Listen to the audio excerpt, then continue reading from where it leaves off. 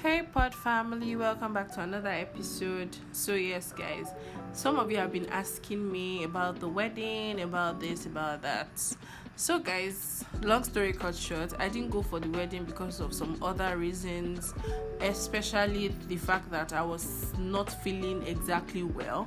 But there was another major reason why I didn't attend the wedding, and it would be super sensitive for me to talk about it here because I'm very sure that my friend that invited me for the wedding will not want that.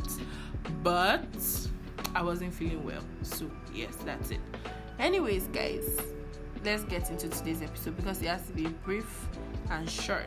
But if you want to see my dress, because I still had to take pictures of my dress for aesthetic sake, just go to my Instagram stories and you see my dress and my hair, my shoes on my story.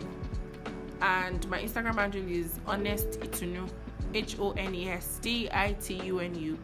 So guys, let's get right into today's episode. So today I'm supposed to talk about what I'm most grateful for about my birthday this year.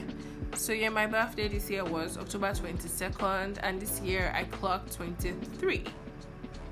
Yes, so this year was my 23rd birthday, and it was really cool because it was an eye-opener for me because I'm gradually getting to my mid-20s.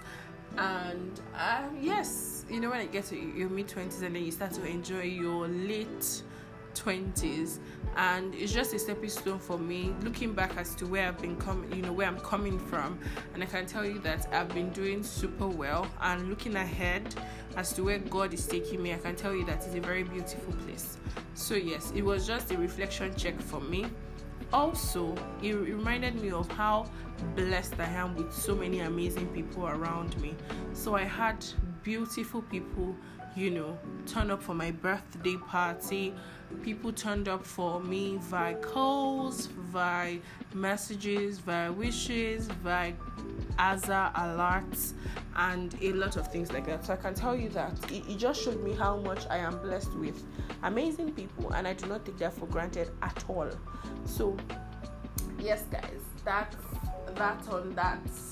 What I'm most grateful for is my progress and my track record, where I'm coming from, where I am currently, where I'm going to, and of course also grateful for people.